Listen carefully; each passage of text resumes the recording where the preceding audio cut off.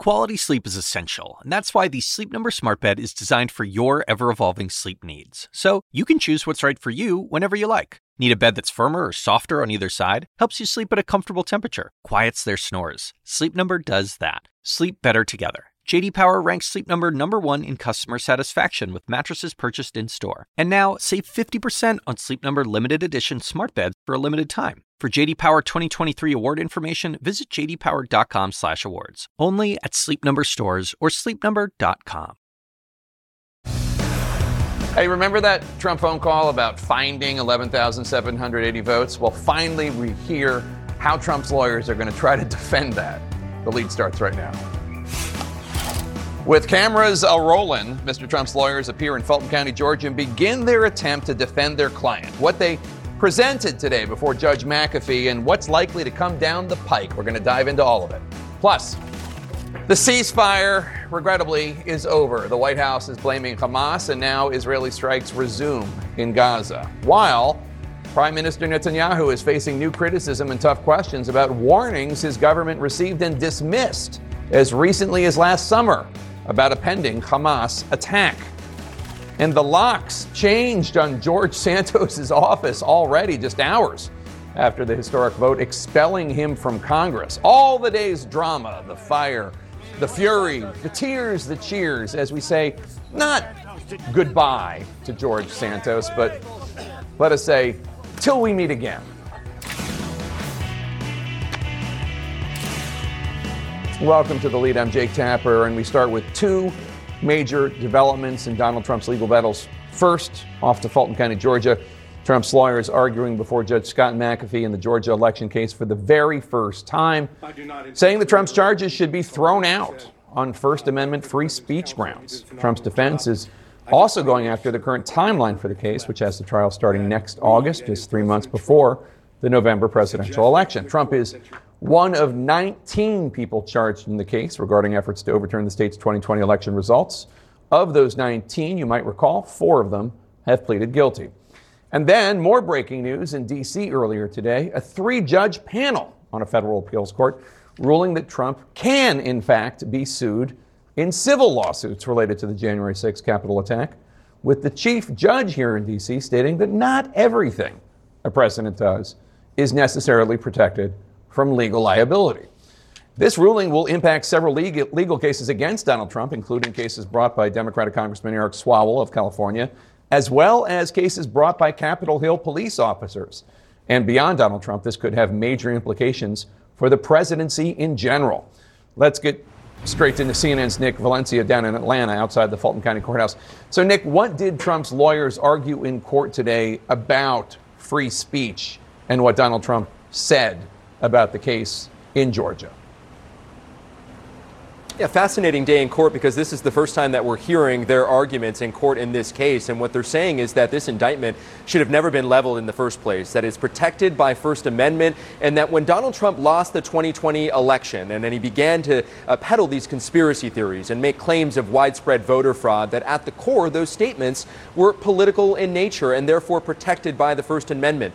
Steve Sadow argued that the remedy for this false speech should not have been a political prosecution by the district attorney's office here in Fulton County. Listen to what he had to argue in court earlier today. You take the facts as alleged in the indictment throughout the RICO count. And when you do that as applied constitutionally with the First Amendment, you find that it violates free speech, freedom of petitioning, all the expressions that the First Amendment is designed to protect, and therefore the indictment needs to be dismissed.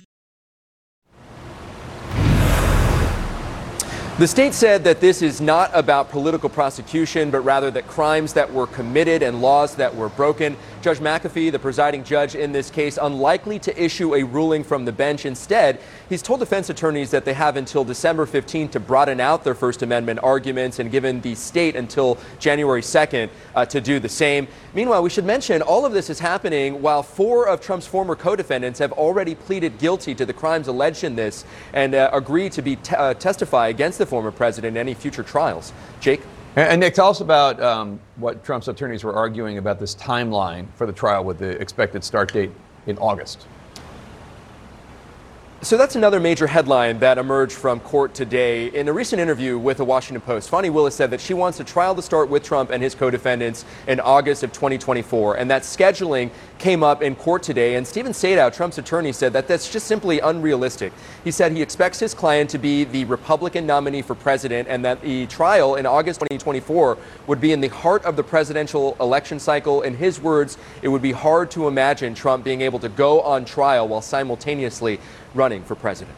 Jake. All right, Nick Valencia in Fulton County. Thanks so much, buddy.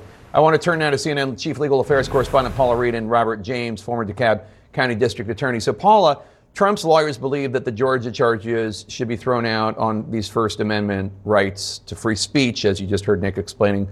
But the judge has already rejected these First Amendment arguments from other defendants, including Kenneth Chesebro. That's right. He's rejected this for two other defendants, both of whom were former Trump lawyers, Ken Chesebro and then Sidney Powell.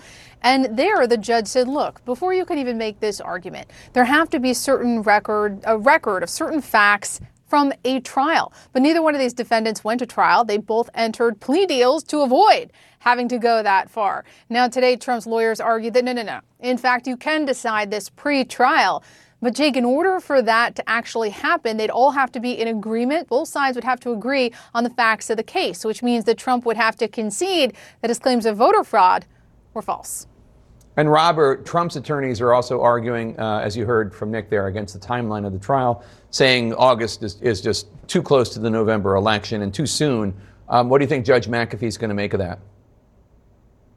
Well, look, I don't think the judge has to consider when the election is. Ultimately, Judge McAfee is a Fulton County judge, and his job is to rule on and judge cases that happen in Fulton County without respect to whether or not there's a national election. He also asked a question, if President Trump were elected, how would that affect the timeline? And I think it would push it out to 2029 because there's serious questions about whether or not you can try a sitting president. So ultimately, he's going to do his job, Judge McAfee that is, and he's going to make sure that things are done efficiently. And if that means it happens before an election, if it comports with the laws of Georgia and the United States, I think that's going to happen.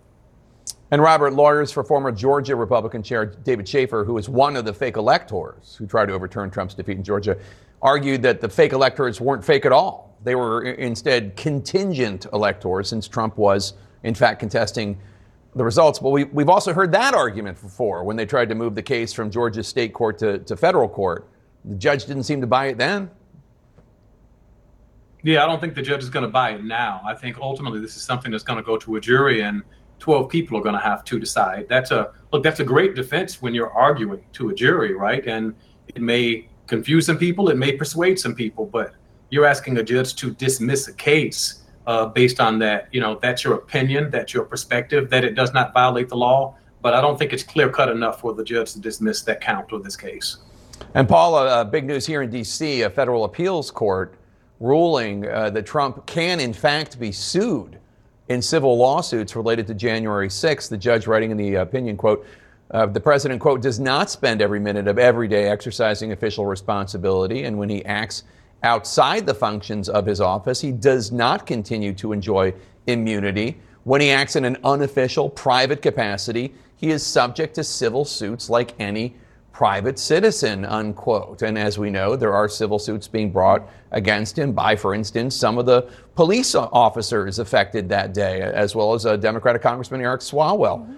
A consequential decision, I would think, not only for Donald Trump, but potentially for future presidents. Absolutely. This is massive. We've been waiting for this one for a while. And it doesn't mean that Trump is liable for his actions on January 6th, but it means those folks you just mentioned will be able to get their day in court because they have sued Trump for what he did on that day.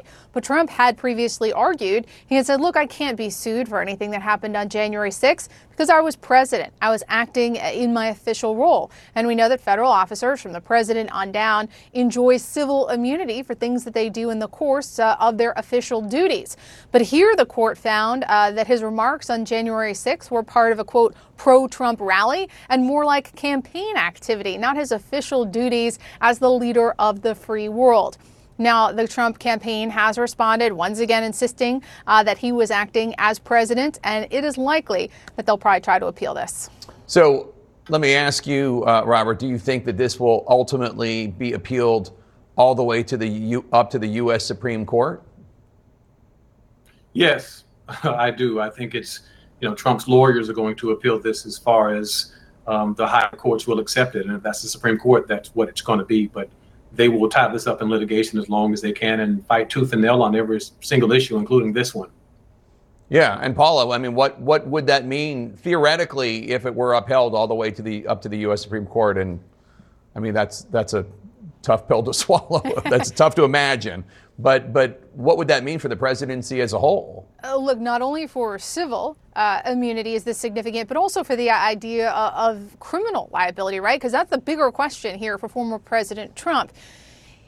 In March of next year, he will go to trial related to alleged election subversion in January 6th, and he is raising some of these same questions in a criminal context. And here you have a court of appeals, and in your hypothetical, even the Supreme Court saying, look, not everything you do as president is an official act. Not everything you do grants you immunity. So this would be, incredibly damaging if it goes to the Supreme Court and is upheld for him in the criminal arena. But right now, even just having this appellate decision, the fact that not everything he did is protected from liability, that's not great news for him in terms of how he wanted to try to use similar arguments for his criminal case.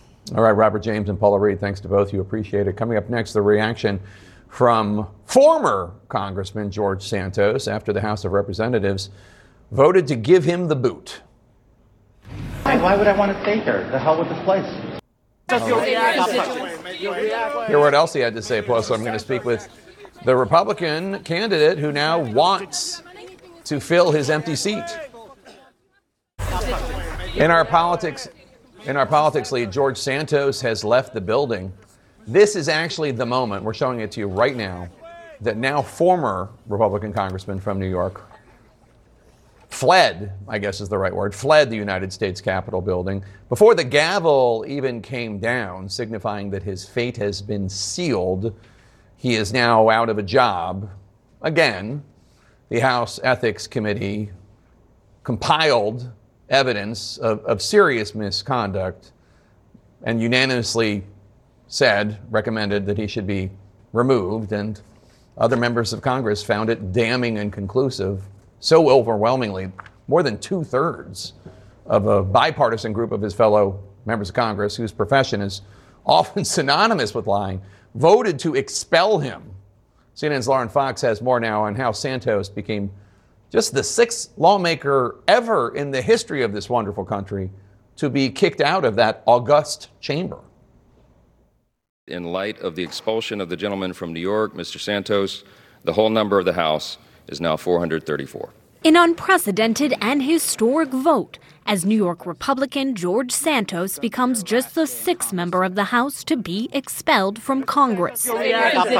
Santos leaving the Capitol before the vote was officially announced, saying he has no plans to return. Why would I want to stay here? The hell with this place. 105 of Santos's Republican colleagues joining with all but 4 Democrats after a bipartisan ethics committee report concluded Santos sought to fraudulently exploit every aspect of his House candidacy for his own personal financial profit.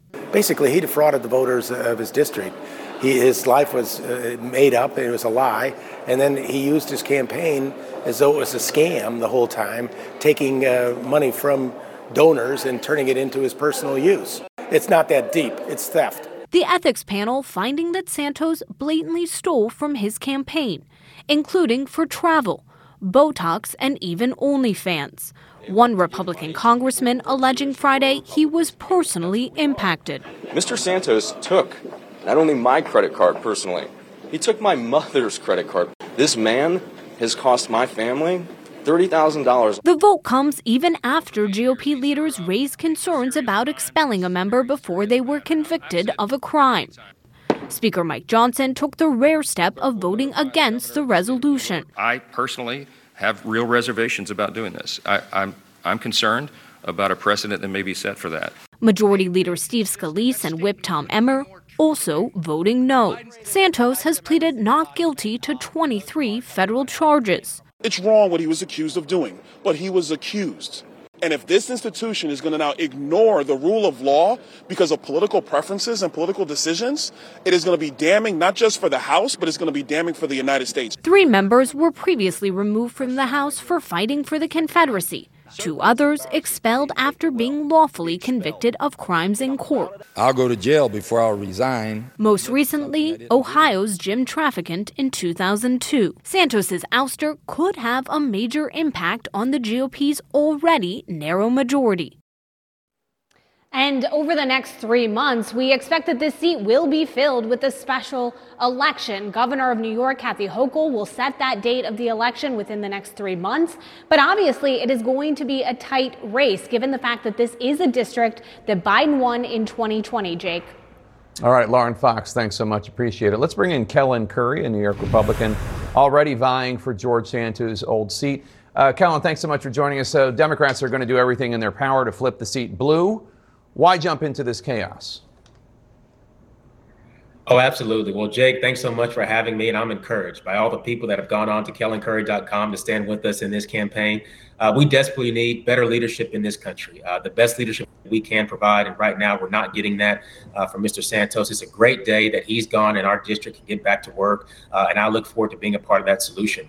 We've been at this for 9 months now, and we've gotten endorsements from sitting members of Congress. We raised almost $500,000, and so we're fired up and we're ready to go. Does it concern you that if you get elected, your leadership, the House Speaker Mike Johnson, other House Republican leaders, voted to not expel George Santos?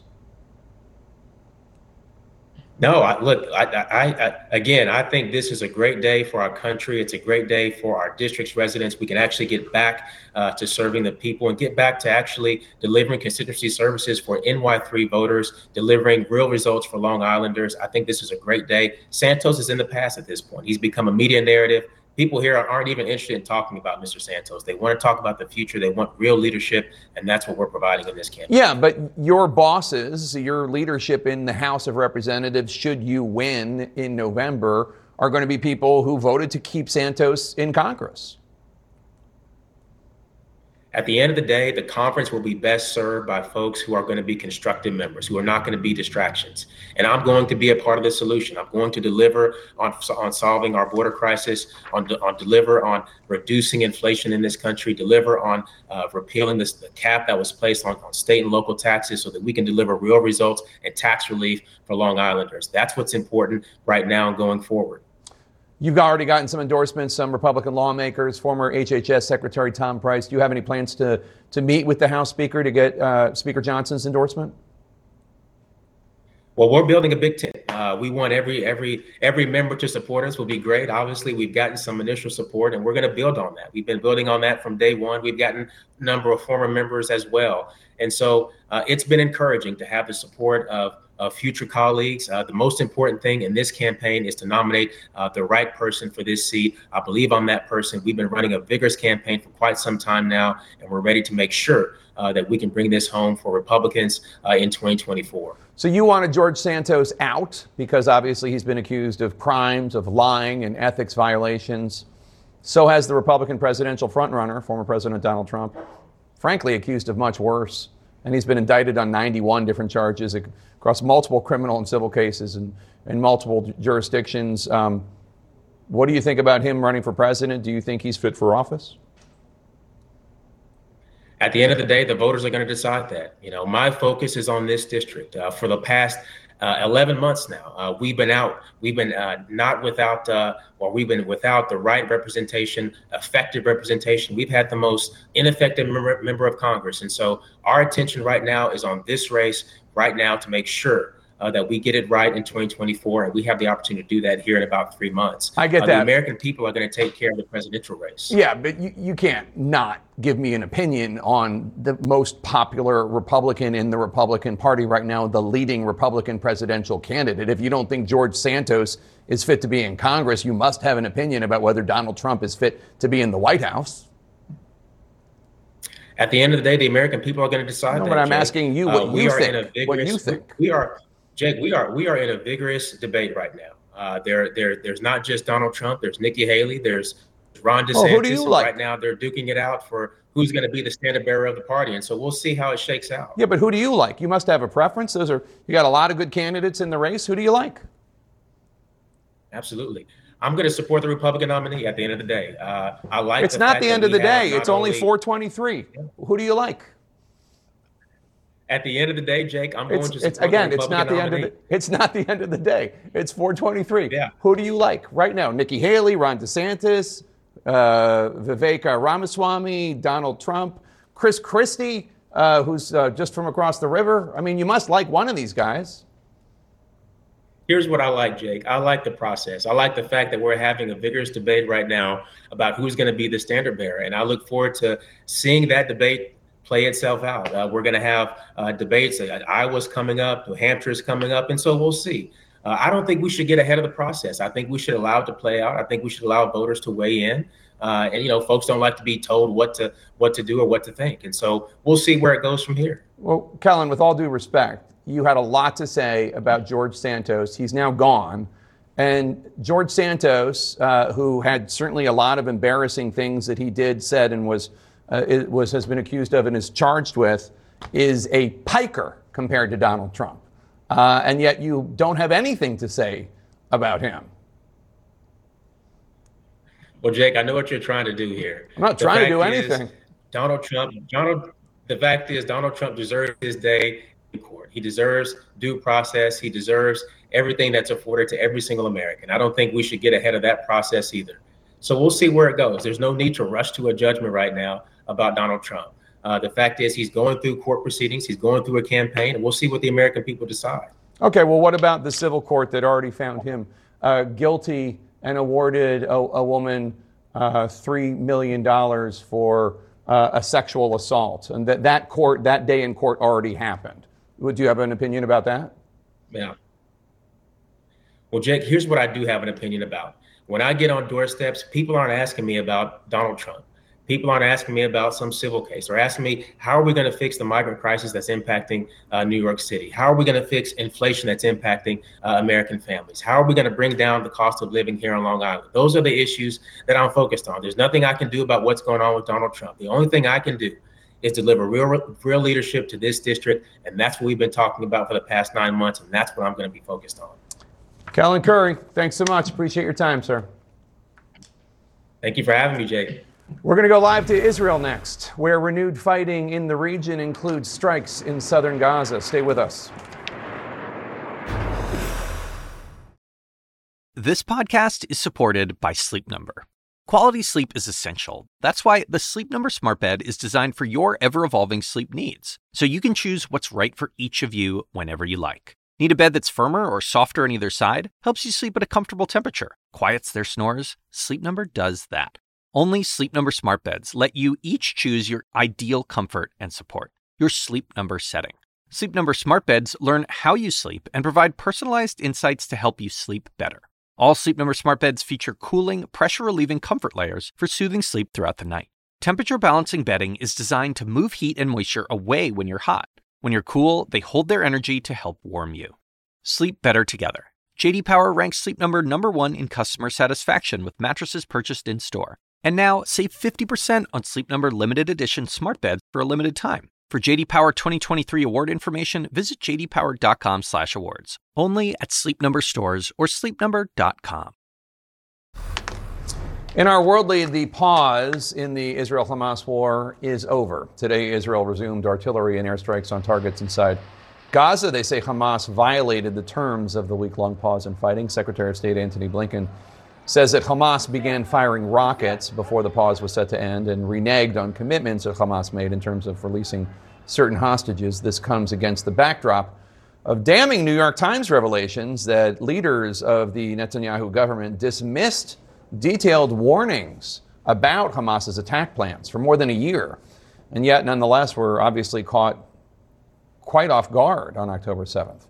Let's go to CNN's Matthew Chance in Tel Aviv. Matthew, in the past few hours, we've seen flares and heard explosions over Gaza. How intense have today's attacks been?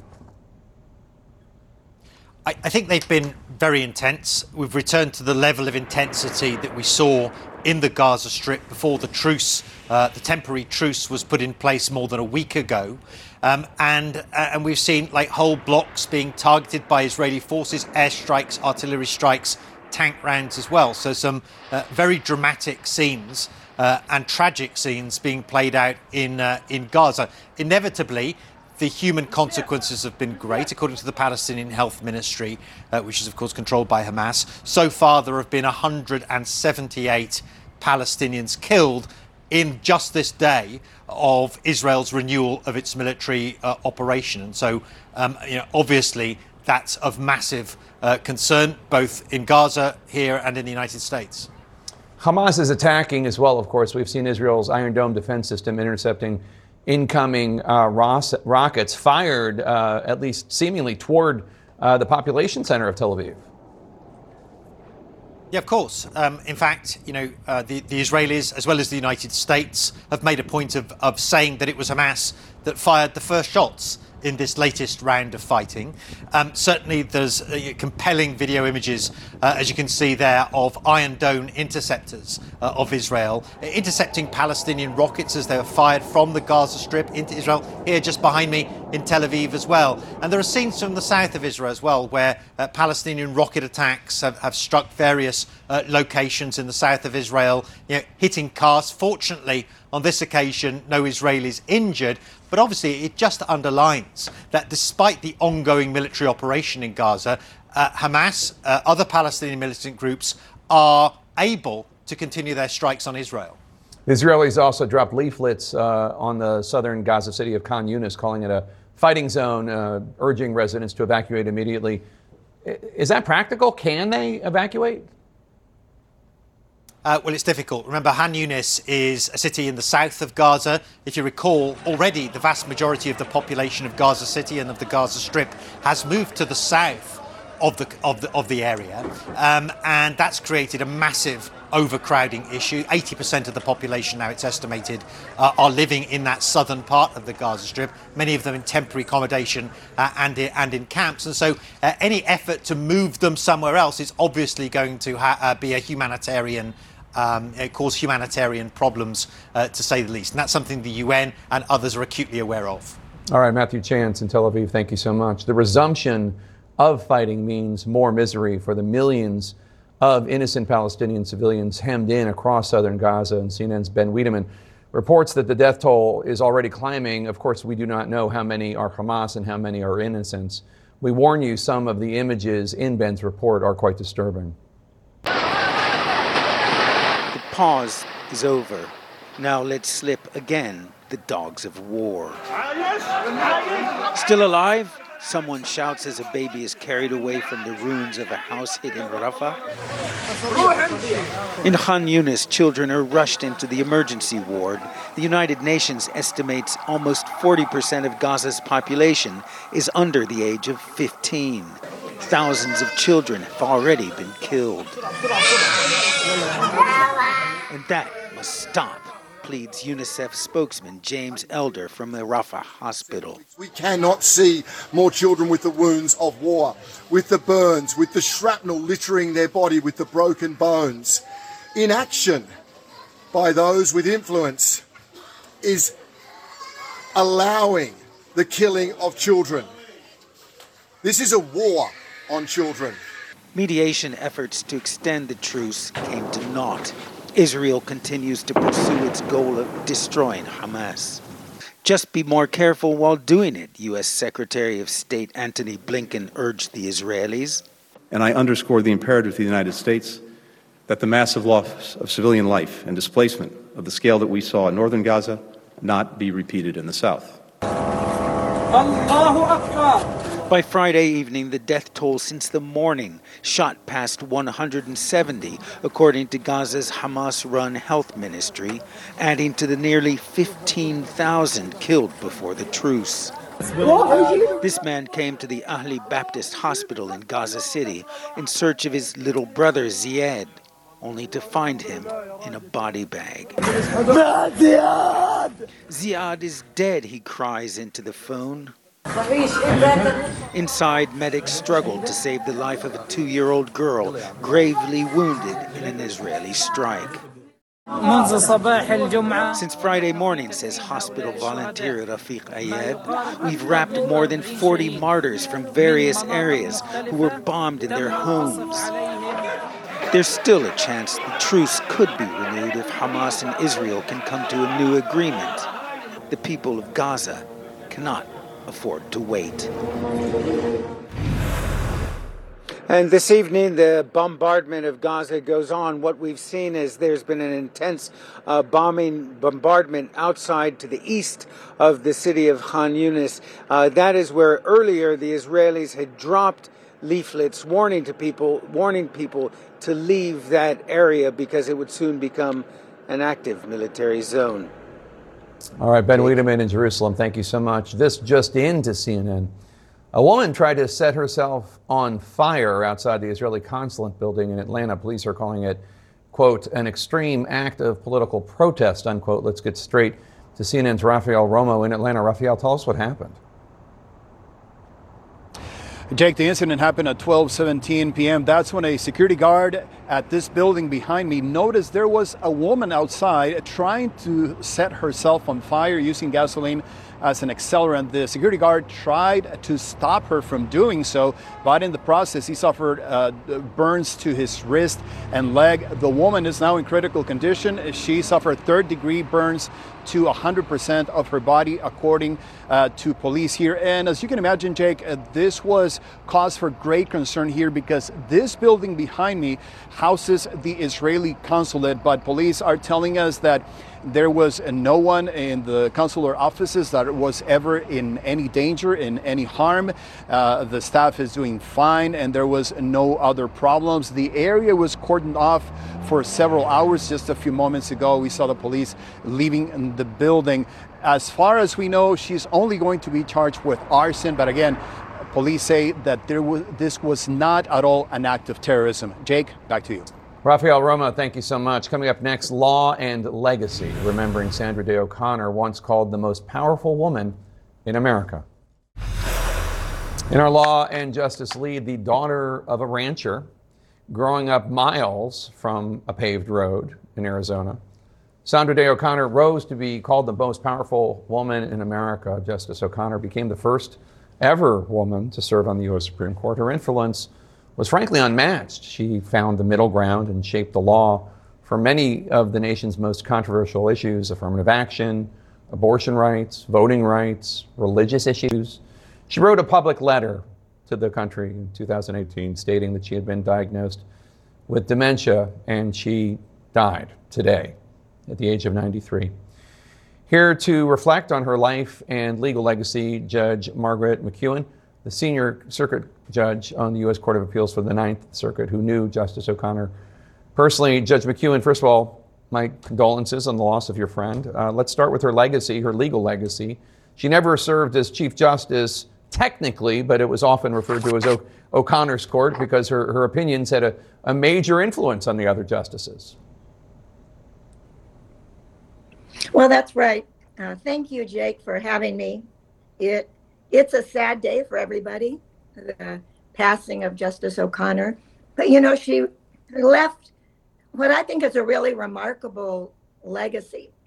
You mentioned that she was like the Chief Justice because she had such an impact on the court, and she did. I think part of that was a force of personality. She was also extremely pragmatic, and she also understood the importance to the American public of understanding the court and giving the court legitimacy. Sometimes people said, well, she went to the middle. She was moderate. She never wanted to be viewed as wishy-washy because she knew exactly where she stood and why. But I think she had a remarkable influence to be able to persuade the other justices of her position, both in terms of the legal foundation, but also the pragmatic foundation. And that's why she left the legacy that you mentioned in so many of these areas, whether it's women's rights, abortion, voting rights, affirmative action. There are probably too many to list, but when you think about the opinions that stand out to you and their impact, and thinking that she was a conservative, but not necessarily like the conservatives we see on the court today, give me one. And it doesn't have to be number one, but just give me one of the decisions that you think had an impact. It doesn't mean it's the number one, but just give me one. Right. It's hard to say the number one, but I think she is very well remembered for her decision in Planned Parenthood versus Casey, which reaffirmed the right to abortion in Roe v. Wade. And she went on the record publicly to say that didn't mean she necessarily agreed with abortion, but she understood the right to abortion and the right of American women to choose. So that certainly stands out as her legacy, one of many. She's also clearly the definition of a trailblazer. And as a judge, how did she inspire and pave the way for generations of women serving on the bench? Well, first of all, being the first female on the U.S. Supreme Court was really a remarkable achievement. It had happened in other countries, but not the United States. So all of a sudden, legions of women, not just judges and lawyers, but really women across America, saw her as an icon for what women could be. And also, to use the word trailblazer is almost dismissive, because she was more than a trailblazer. She really embodied someone who understood what justice meant, someone who understood what it was like to be discriminated against as a woman. Of course, getting out of law school, top of her class, Stanford Law School, she couldn't get a job. And she related that story many, many times over the years, not to denigrate what happened to her, but to celebrate what had happened to women afterwards. And much of that wouldn't have happened were it not for someone like Sandra Day O'Connor. Yeah, a brilliant, brilliant woman, nominated to the bench in 1981 by President Ronald Reagan. Judge Margaret McEwen, thank you so much for talking with us today. Really, really appreciate it. Thank you. It's an honor to be here. Thank you, Jake. Coming up, what to make of all the recent talk about respiratory illness going around. Is there a cause for alarm? We're going to bring in CNN's Dr. Sanjay Gupta. That's next.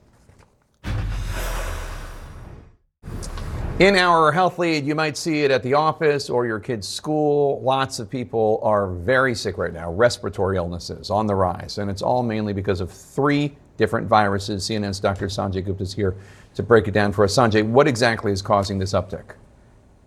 Well, there are these 3 viruses, Jake, and it's important to point out that we know what these viruses are. They're not necessarily novel or mysterious viruses, because you've probably seen that in some of the headlines as well. It's flu, it's RSV, and it's COVID. It's sort of this triple threat. But I do want to show you, just to give you some context, if you look at pediatric respiratory virus hospitalizations and just sort of go back over the last few years, you can see, so far right is where we are now. In 2022 winter, there was a significant spike. You can see where we are now. That number is likely to continue to go up. But so far, it's not out of whack compared to what we've seen in the last couple of years. In fact, let me just show you what things have looked like over the last couple of years. Compare that to pre-COVID as well. So the green line in the middle, that's sort of 2022, 2023. The 2 previous years, we've actually had higher hospitalizations for respiratory virus. These are all higher post-pandemic. So gives you some sort of context of what's going on here. But I think the really critical point is, having covered these types of stories for a long time, you look to see, is a virus spreading human to human? Is it spreading within a community? The answer is yes, and we're seeing that in many places around the country. And then trying to figure out what exactly is causing this. And again, it is viruses we know. There is concern about that, but not as big a concern as if they were novel, Jake. And there's this county in Ohio experiencing a quote, outbreak of pneumonia cases in children. How similar are these cases to those that we're seeing in China and Europe? Pretty similar, in fact. Again, those 3 respiratory viruses, flu, COVID, and RSV, but oftentimes, or at least many times, people may also develop a bacterial infection. So you got viruses, you got bacteria. Bacteria are treated by antibiotics, but some of these bacteria, Jake, are also resistant to the existing antibiotics. So you have all these different, the swarm of viruses causing these bacterial infections, tough to treat these bacterial infections, and that's causing part of this problem as well. So as much as we talk about the pandemic, big problem, antimicrobial resistance, that's going to be a bigger problem going forward in the years to come, something we got to keep an eye on. All right, Dr. Sanjay Gupta, thanks so much. Appreciate it. Coming up next, what this new phase of the war between Israel and Hamas looks like tonight. We're going to go live to the CNN reporter closest to the Israeli-Gaza border. Stay with us. The Assignment with me, Audie Cornish. Celebrities of all kinds are speaking publicly about their therapeutic trips, so to speak. It turns out there is a burgeoning industry ready to serve the new influx of people who find themselves turning away from traditional mental health therapy. The gap between what we know and what we don't about psychedelic therapy. Listen to The Assignment with me, Audie Cornish, on your favorite podcast app. Welcome to The Lead. I'm Jake Tapper. This hour, why she did it. Actress Felicity Huffman, the former Desperate Housewives star, finally opening up about that college admissions scandal that landed her in the clink. Huffman says she was trying to give her daughter a future and she felt like she had to break the law. Plus, Donald Trump's attempted defense today, pushing to get his criminal case in Georgia dismissed, arguing that the indictment against the former president violates his free speech.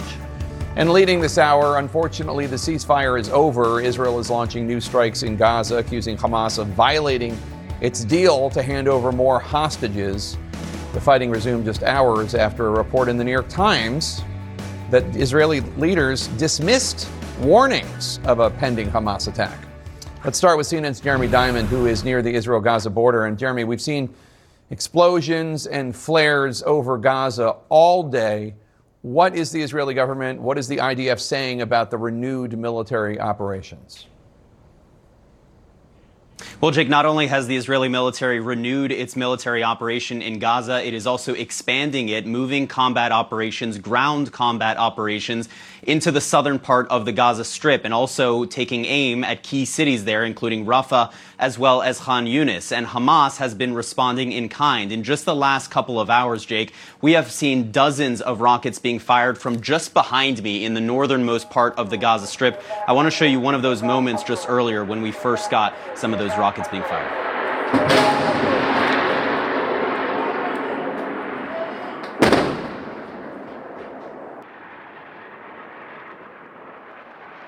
And you can see that there were multiple sirens going off, dozens of rockets being fired in just one barrage.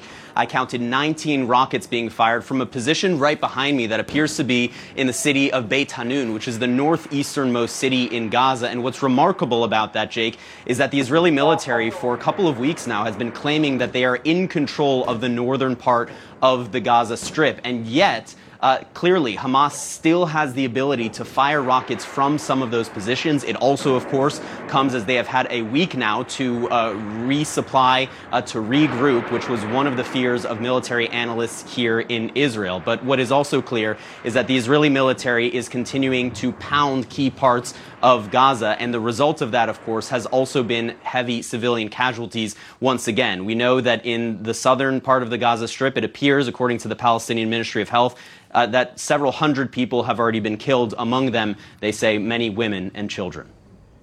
What are the chances of a new pause and hostage exchange?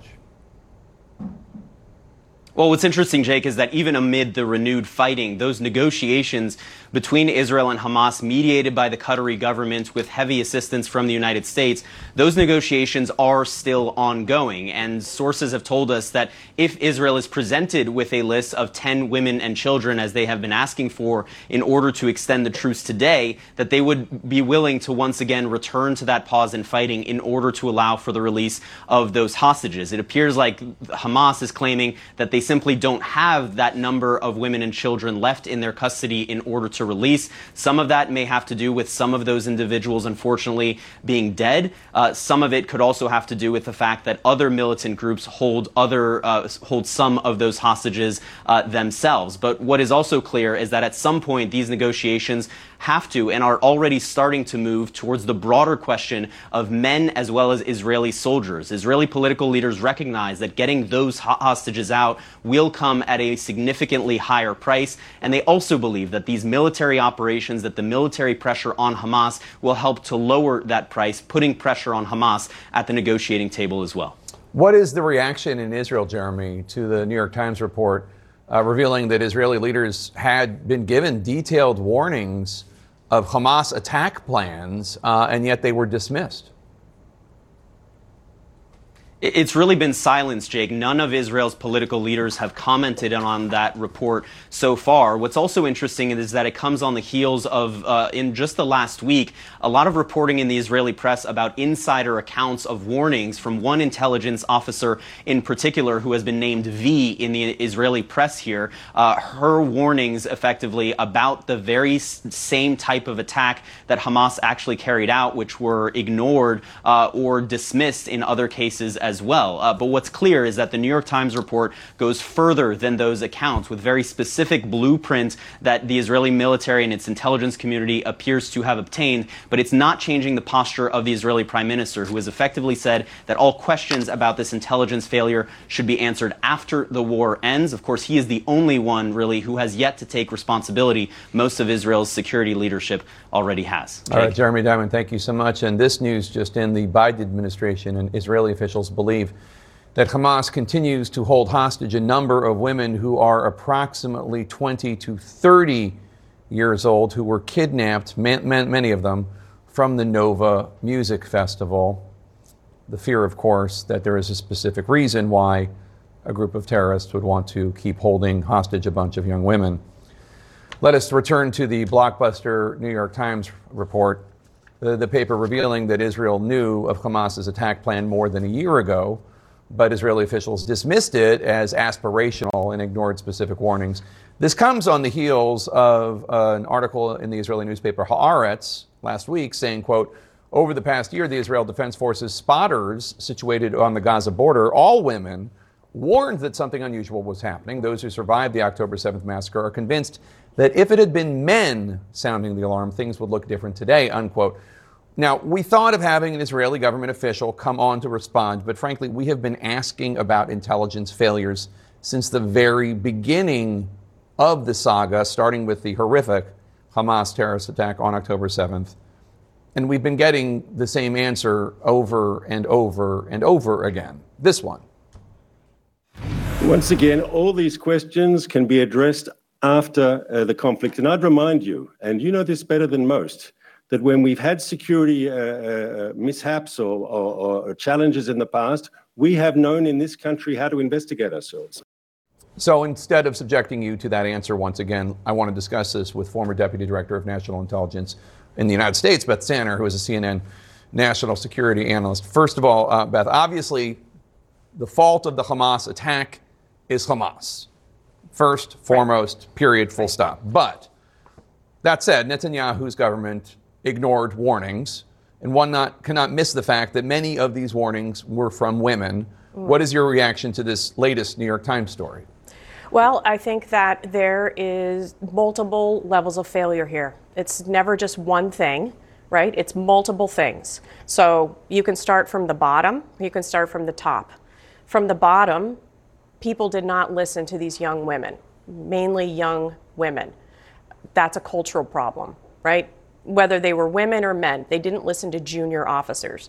Then you get all the way to the very top, where Netanyahu had policies that literally moved resources away from Hamas, focused on Iran, and maybe Hezbollah, and actually put money into the settler movement, which stoked things and created policies that made Hamas and other adversaries say, hey, maybe now's the time we needed to attack. So you can look at this in all directions, but they have a huge problem that they need to deal with. And I have to say, what I read in the Times seems worse than that infamous intel briefing memo, bin Laden determined to attack in the U.S. The detail in the New York Times article, it's incredible. Hamas battle plan. According to documents seen by the Times, the Hamas plan called for a rocket barrage to distract the Israeli military. using drones to knock out security cameras, automatic machine guns along the wall, separating Gaza and Israel, breaking through the wall at up to 60 locations, attacking use of paragliders, motorcycles, on foot, target towns, as well as the Israeli military base at Re'im. All of that actually happened. And as you know, not only was the IDF focused on protecting these extremist settlers in the West Bank, Netanyahu himself was very engaged in trying to weaken the judiciary, and the country was politically very divided. Exactly. So, when you look at warnings and whether you get these things right or not, there are two things you have to get right. One is the intent of an adversary to attack, and the other is the capability of an organization to attack. In 9/11, we got the intent right. We warned UBL, red lights flashing is what George Tenet, head of CIA, said, but we didn't get the tactical warning right. Here, they got both wrong, even though they had the blueprint. So they didn't get the intent right. They didn't believe that Hamas still wanted to be a terrorist organization. They thought they had it cowed into this governing kind of body. And for that reason, they didn't even take a real hard shot at saying, look at this blueprint. I wonder if they could actually do this. Yeah. And so that is the double failure here. So the Times article also cites a 2016 Israeli Defense Ministry memorandum that warns Hamas intends to move the next confrontation into Israeli territory. Such an attack would most likely involve hostage taking and occupying an Israeli community, perhaps even a number of communities, and the plan would involve hostage. Anyway, what's interesting about this, 2016, 7 years ago, yeah. I don't know how many people in the United States follow Israeli politics, but Netanyahu, who's been prime minister longer than anyone in the history of Israel, his whole pitch to Israel is, I will keep you safe. He even says, you might not even like me, but I will keep you safe. Here is a Netanyahu ad from 2015. Here's a little clip of it.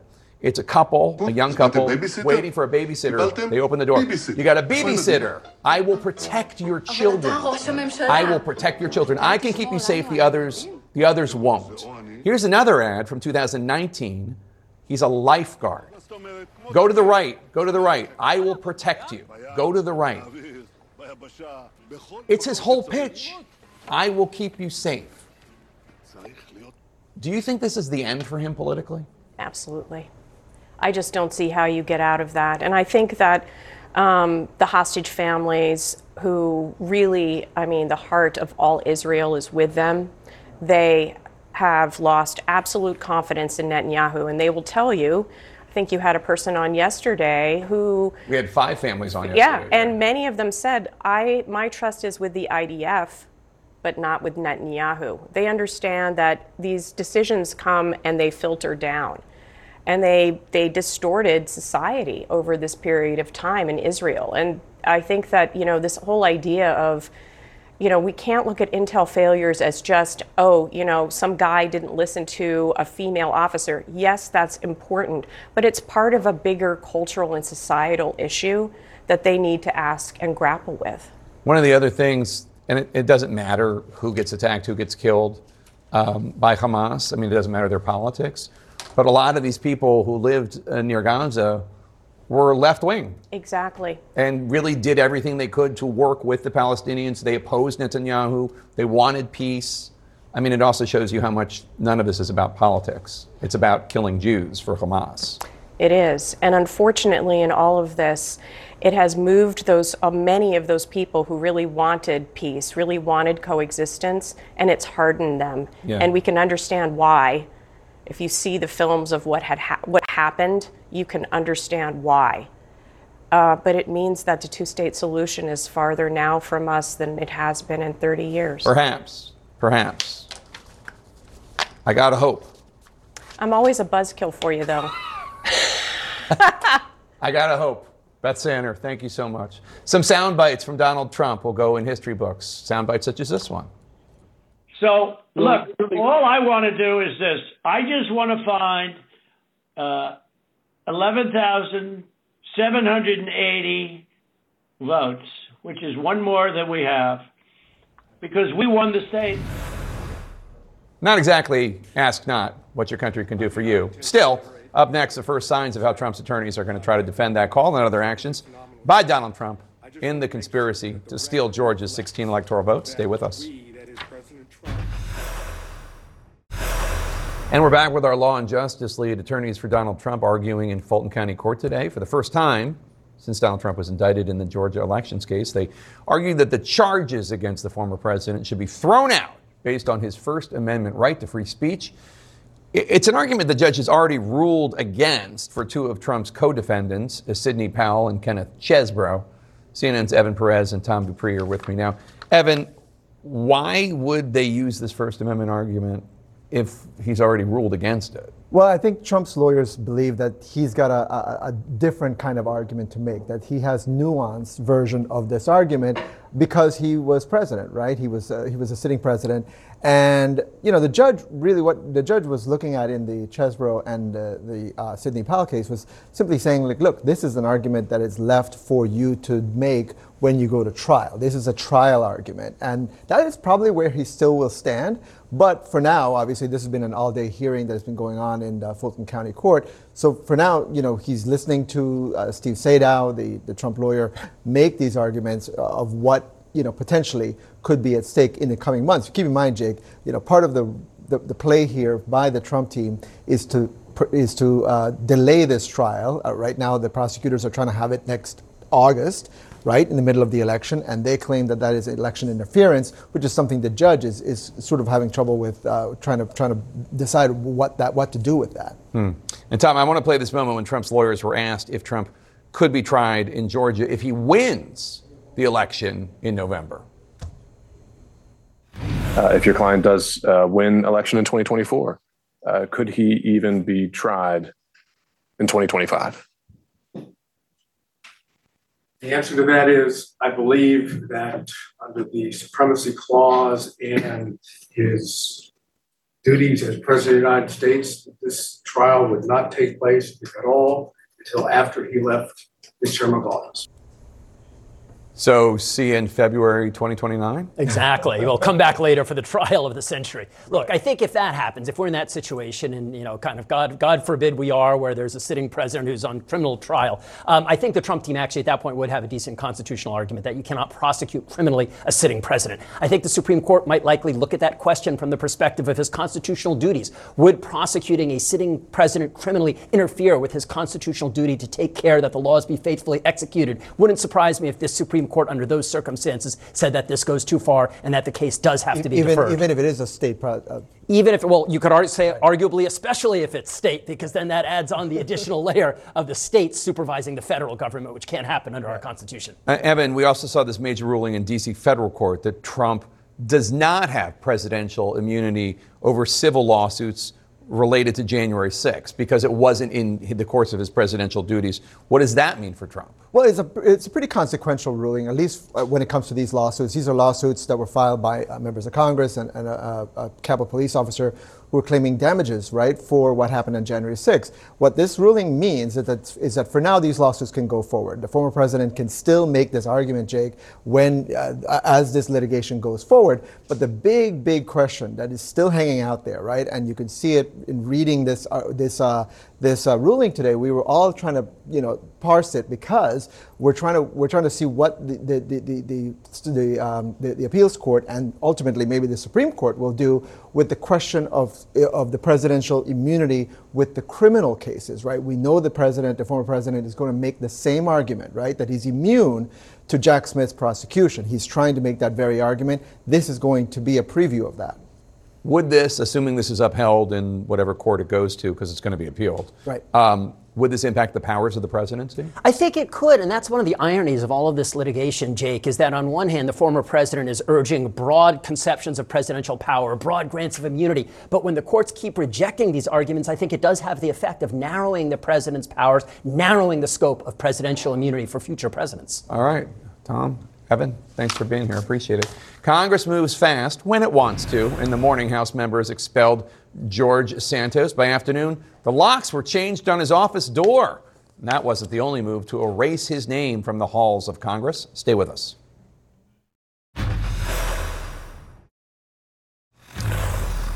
In our politics lead, it's over. Those words from former Congressman George Santos, who was expelled from the House today over ethics violations. Congressman, what's your reaction to the votes as they come in? It's over. Yeah. But what reaction? I mean, The House expelled. vote, that's their vote. Sure. They just set new dangerous precedent for themselves. When it was all said and done, the resolution passed 311 to 114, with 105 Republicans voting in favor of expulsion. It resulted in this: the unceremonious removal of Santos's nameplate within hours of the expulsion vote. Let's get into this with the panel. We should point out, in terms of people talking about the precedent it's set, the House Ethics Committee did an investigation. They concluded, after a thorough investigation, that his behavior and his conduct had been beyond the pale, and they unanimously, Democrats and Republicans, voted to expel him, unanimously. So it's not like it came out of nowhere, it was just Democrats or just Republicans. I mean, that is pretty rare. Others expelled from the Congress voted, fought for the Confederacy and were convicted of crimes. But do you think that this is dangerous because he has not been convicted of a crime? I do not. Look, here's the situation here. He will face his day in court. He's facing 23 indictments on very serious charges with regard to campaign finance. He will have his due process and his day in court. With regard to Congress, believe it or not, there are actually standards and conduct of behavior that members of Congress have to meet, and they set those standards and enforce those standards. And when he was brought forth before the Ethics Committee, he had the opportunity to refute these charges or to set the record straight. He gave the Ethics Committee the middle finger and did not answer up. Now, 311 of his colleagues gave that middle finger right back to him and said, enough. You're an embarrassment, you're a fraud, and we're not going to have you here anymore. So doesn't have the right to be a member of Congress. It is a privilege to do so. And if you don't meet the standards of behavior, fortunately, his colleagues said, we're done. And I think they would have set a different standard had they not voted to expel him, which would be in the face of when his own constituents, remember in the fall, right after the election, when things started to come out, they were trying to figure out how can we get rid of him, and there's no constitutional way for his own voters, right? They had to rely on the Ethics Committee. It would have set a standard that says we're going to protect our own, even in the face of overwhelming evidence. And remember, he actually admitted to some of this when it first came out. The other thing, though, if you think about the Ethics Committee, it was formalized, I believe, in 1967, and over the years, they have actually added rules and regulations as the times have changed. And as one of our colleagues said earlier this week, this is political catfishing, right? I mean, this is a person who created new ways, frankly, of scamming his voters that I also hope that the Ethics Committee takes a look at and says, are there new rules and regulations that we need to add to make, because we now believe this level of conduct is not appropriate if you're to be in public service, that they would adhere to going forward. Yesterday, before Santos became an ex-congressman, he and Republican Congressman Max Miller, Republican of Ohio, got into a testy exchange on the House floor. I want you to take a listen. I myself have been a victim of George Santos, and as well as other members of Congress, in terms of defrauding through public donations. I had received an ethics complaint from the FEC, which I had to spend tens of thousands to defend myself. You, sir, are a crook. I know it. Mr. Speaker, hypocrisy, as I mentioned. My colleague wants to come up here, call me a crook. Same colleague who's accused of being a woman beater. Now, that is true. That accusation has been leveled against Congressman Miller, and I guess the point he's making is people in glass houses. Look, Miller had his day, in the legal system with regard to those charges, and that has been resolved. Look, what I think is disgusting about Santos, aside from the fact that he's a fraud and a crook, is the fact this whataboutism. Instead of owning up to what he does, he's like a 4-year-old child. I know I did wrong, but what about you? Right. What about? I know you are, but what am I? Exactly, and that's really childish. And I'll tell you what.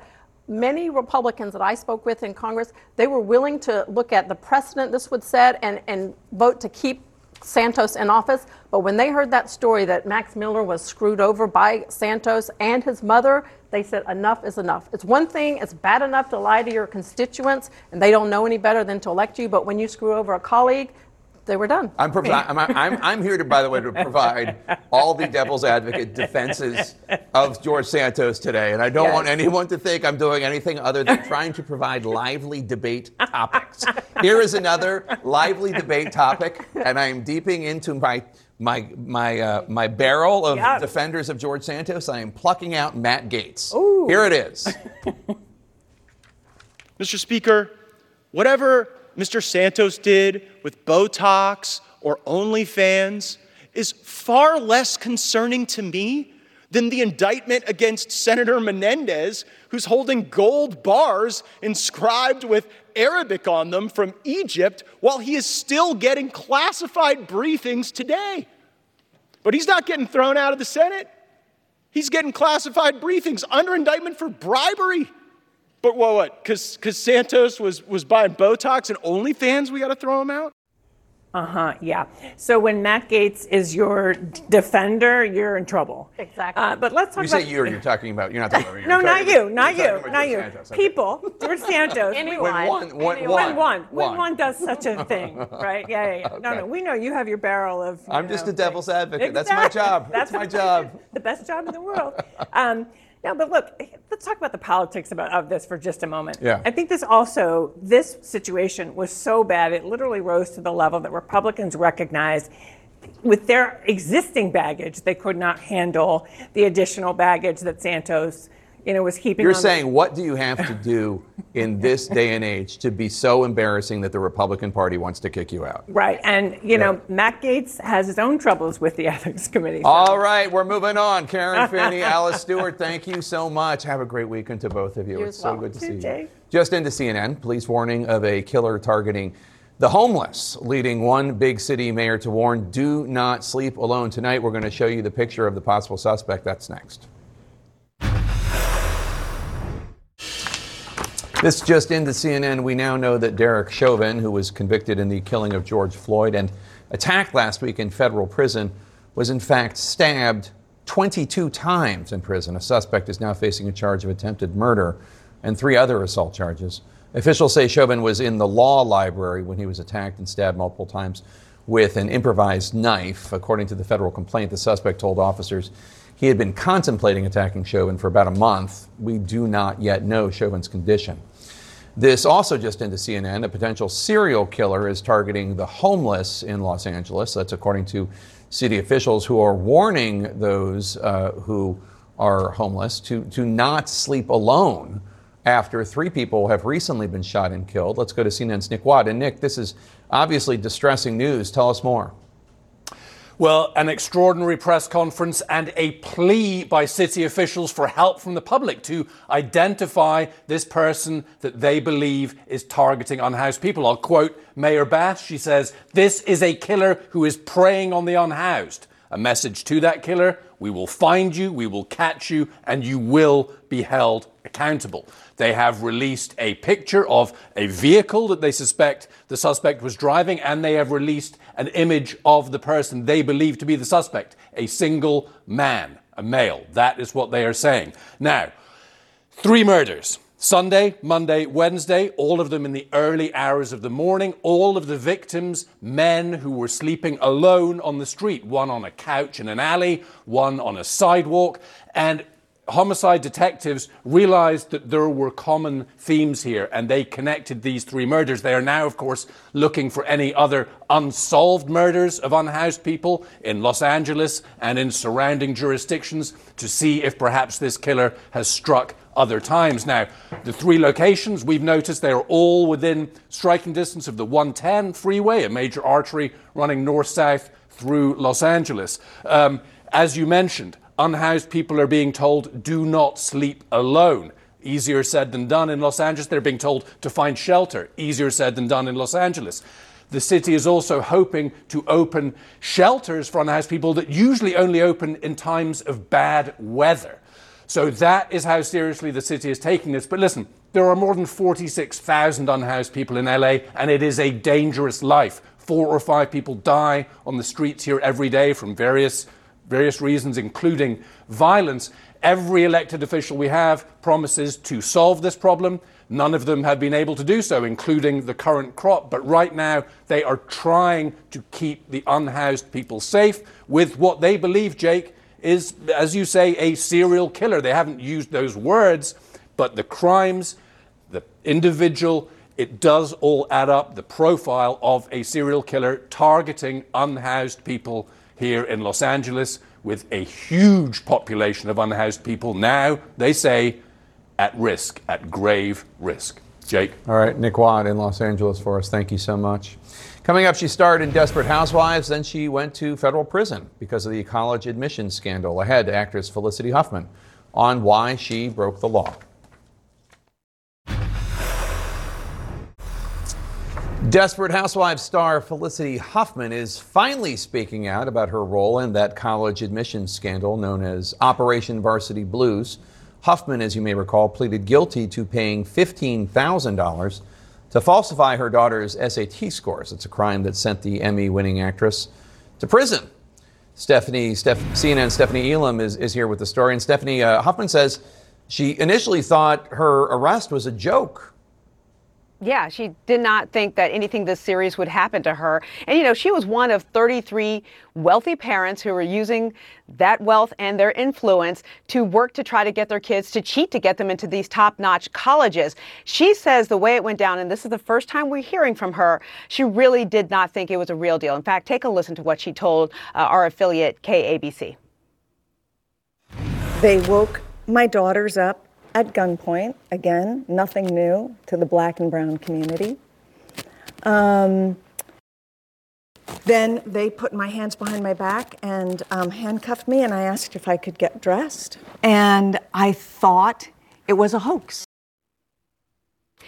She says, hindsight being 20/20, that she really felt like she was going to be a bad mother if she did not go through with this plan, as it was all coming to her as she was hearing about this, and that she wasn't going to be able to get her daughter into school without doing it. In fact, listen to a little bit more of how she explains her decision process to arrive where she did. I had to give my daughter a chance at a future. And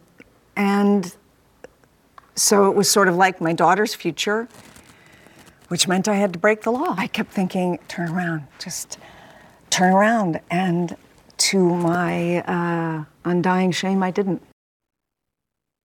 Yeah, she talks a lot about her shame. She also apologized, quote, to the students and families that sacrifice and work really hard to get to where they are going legitimately. In December 2019, she was sentenced to 14 days in prison. She also got a year of probation and 250 hours of community service on top of a fine of $30,000, Jake.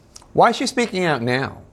That's what everyone wanted to know. It's like, why now? Like, why are we talking about this? Well, it has a lot to do with that community work that she started doing. She started volunteering at an organization called A New Way of Life. It's a nonprofit that helps previously incarcerated women get back on their feet with housing, clothing, job training, all of that. And so she started working there. The founder of the organization said that she was just going to put Huffman at a desk. But instead, she said, no, I really do want to work. So she started coming up with exercise programs. She started organizing the donations that they were getting, and has now joined the board of directors. So really putting in the work and now trying to use her infamy in this case to highlight the good work of this organization in South LA. All right, Stephanie Elam, thank you so much. Coming up next, another well-known actor offering a different perspective on all the recent acts of anti-Semitism and hate that we're seeing in the wake of events in the Middle East. Stay here for that fun conversation. For the people of the 21st century, huh?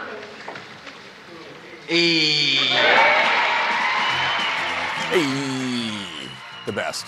In our pop culture lead, the Fonz has a brand new book out after a remarkable life and storied career. I spoke with Henry Winkler about it all just a short time ago. And joining me now, award-winning actor Henry Winkler. He's author of the new memoir, Being Henry, The Fonz and Beyond. This is very surreal for me because, you know, growing up, I watched this guy every week. So did I. Tuesday nights. Yes. Tuesday nights, ABC. 8 o'clock. 8 o'clock, ABC. Unbelievable. Every episode I wrote him fan mail. And I would hit the jukeboxes, and it didn't work for me. Okay, can I just say something? What? Jake, I swear to God, if you have a man named Pete behind the scenery, and he plugs it in. It will go like that. So that's what I needed. Unbelievable. Okay. I hit it, he plugged. My friend Josh and I, we used to joke all the time. We go, Cunningham, in my office, and we go to the bathroom every time. So you landed the role of the Fonz, or the Fonzarelli, right. On Happy Days within 2 weeks of moving to Los Angeles. Not moving, landing. I was only there for a month. I had $1,000. I was going home on my birthday when my money ran out. Yeah. They called, Tom Miller called and said, do you want to play this character? So you changed your voice for the character, not to mention... I changed it in the audition. Yeah. All of a sudden, it was like I was overtaken by a dibber. Can you do it? I can. What are you talking about? You just don't look at me, buddy. You can't look at me in the eye, all right? You want to ask me a question, you face that way. You also created a... Yes, and then I created whoa, which I got from horseback riding. But so to so many people, including me, at the age I was watching you as Fonz, the Fonz is the coolest. He's the epitome of cool. Right. But you write about when you were a teenager. Yes. Chasing the cool kids, never feeling cool yourself. That is exactly right. I always felt like I was on the outside looking in, wanting to be over there. And then I realized that all of the children's books that I write are about children who always want to be over there and try to figure out how to get there. So was it surreal becoming the personification in the 70s of coolness? Surreal. Not having actually felt cool yourself. Surreal. Because, people would talk to me and I was thinking, who are they talking to? Right. They cannot be talking to me. They don't know who I am inside, and it was amazing. I got to be my imagination. So even though you went to Emerson College and the Yale School of Drama, two very fine schools, you write about getting kicked out of class. Right. You struggled memorizing lines. You were diagnosed with dyslexia at age 31. Yes. And here you are, a very successful author, actor, at 78. Yes, that is true. You had to say that. But no, it is true. It became a second profession, but it started as a time filler.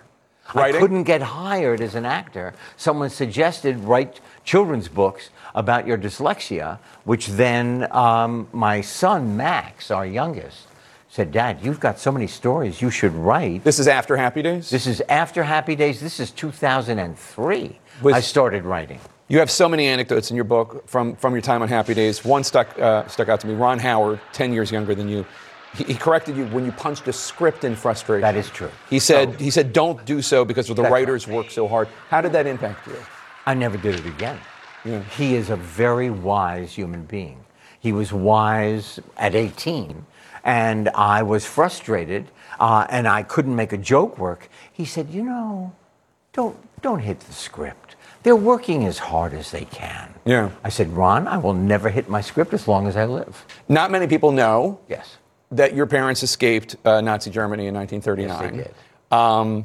And all of your extended family was murdered by the Nazis in the Holocaust. I did a show called Better Late Than Never. We traveled all over the world. I was with Bill Shatner and George Foreman and Terry Bradshaw. And we were in Berlin, and I saw the tombstone of my uncle, who I only heard about but never met. Every Jew that was taken has a silver plaque in the place where they were living, taken, born, and what camp they went to. We're obviously in a time where there is rising anti-Semitism. Yes. We're seeing it all over the world. We're seeing it all over the United States. How does it feel as somebody whose parents survived the Holocaust or escaped the Holocaust, as somebody whose extended family... History repeats itself. Yeah. And as we really disrespect education even more in this country, people will not know. And so it flowers again. Henry, I know you a little bit. You always contribute to my auction for veterans. Absolutely. And you are literally the nicest person I've ever met. What I am is grateful. Just so people know, this is not like an act. This is what he actually is like on camera, off camera, always to everyone he knows. The book is great. It's called Being Henry the Fonz, and beyond. I highly recommend it. And if you get a chance to meet Henry Winkler, I highly recommend that too. No, and also let me just say there are a few pictures in there when you get tired of reading. Okay? Good to see you, Henry. A pleasure, Jake, really. Honestly, just like the sweetest guy in the world. Such a privilege to know him. In our world lead, a famous leaning tower in Italy may not be leaning for too much longer. It's not the Leaning Tower of Pisa. Instead, this one is in Bologna. City officials are planning for a sudden and unexpected collapse of the Garisenda Tower, which has been around since the 12th century. The tower was actually referenced in Dante's Inferno, which was published in the 14th century, and it was already leaning back then. The plan for a collapse includes evacuation and putting up a protective metal device with nets to contain the debris.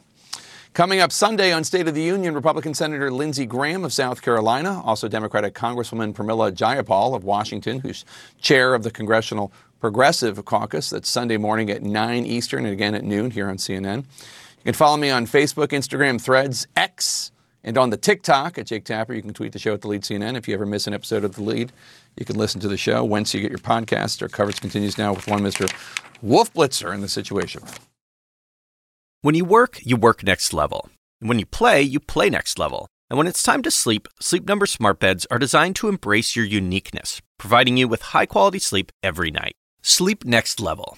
J.D. Power ranks Sleep Number #1 in customer satisfaction with mattresses purchased in-store. And now, the Queen Sleep Number C4 smart bed is only $1,599. Save $300 for a limited time, only at Sleep Number stores or sleepnumber.com. Prices higher in Alaska and Hawaii.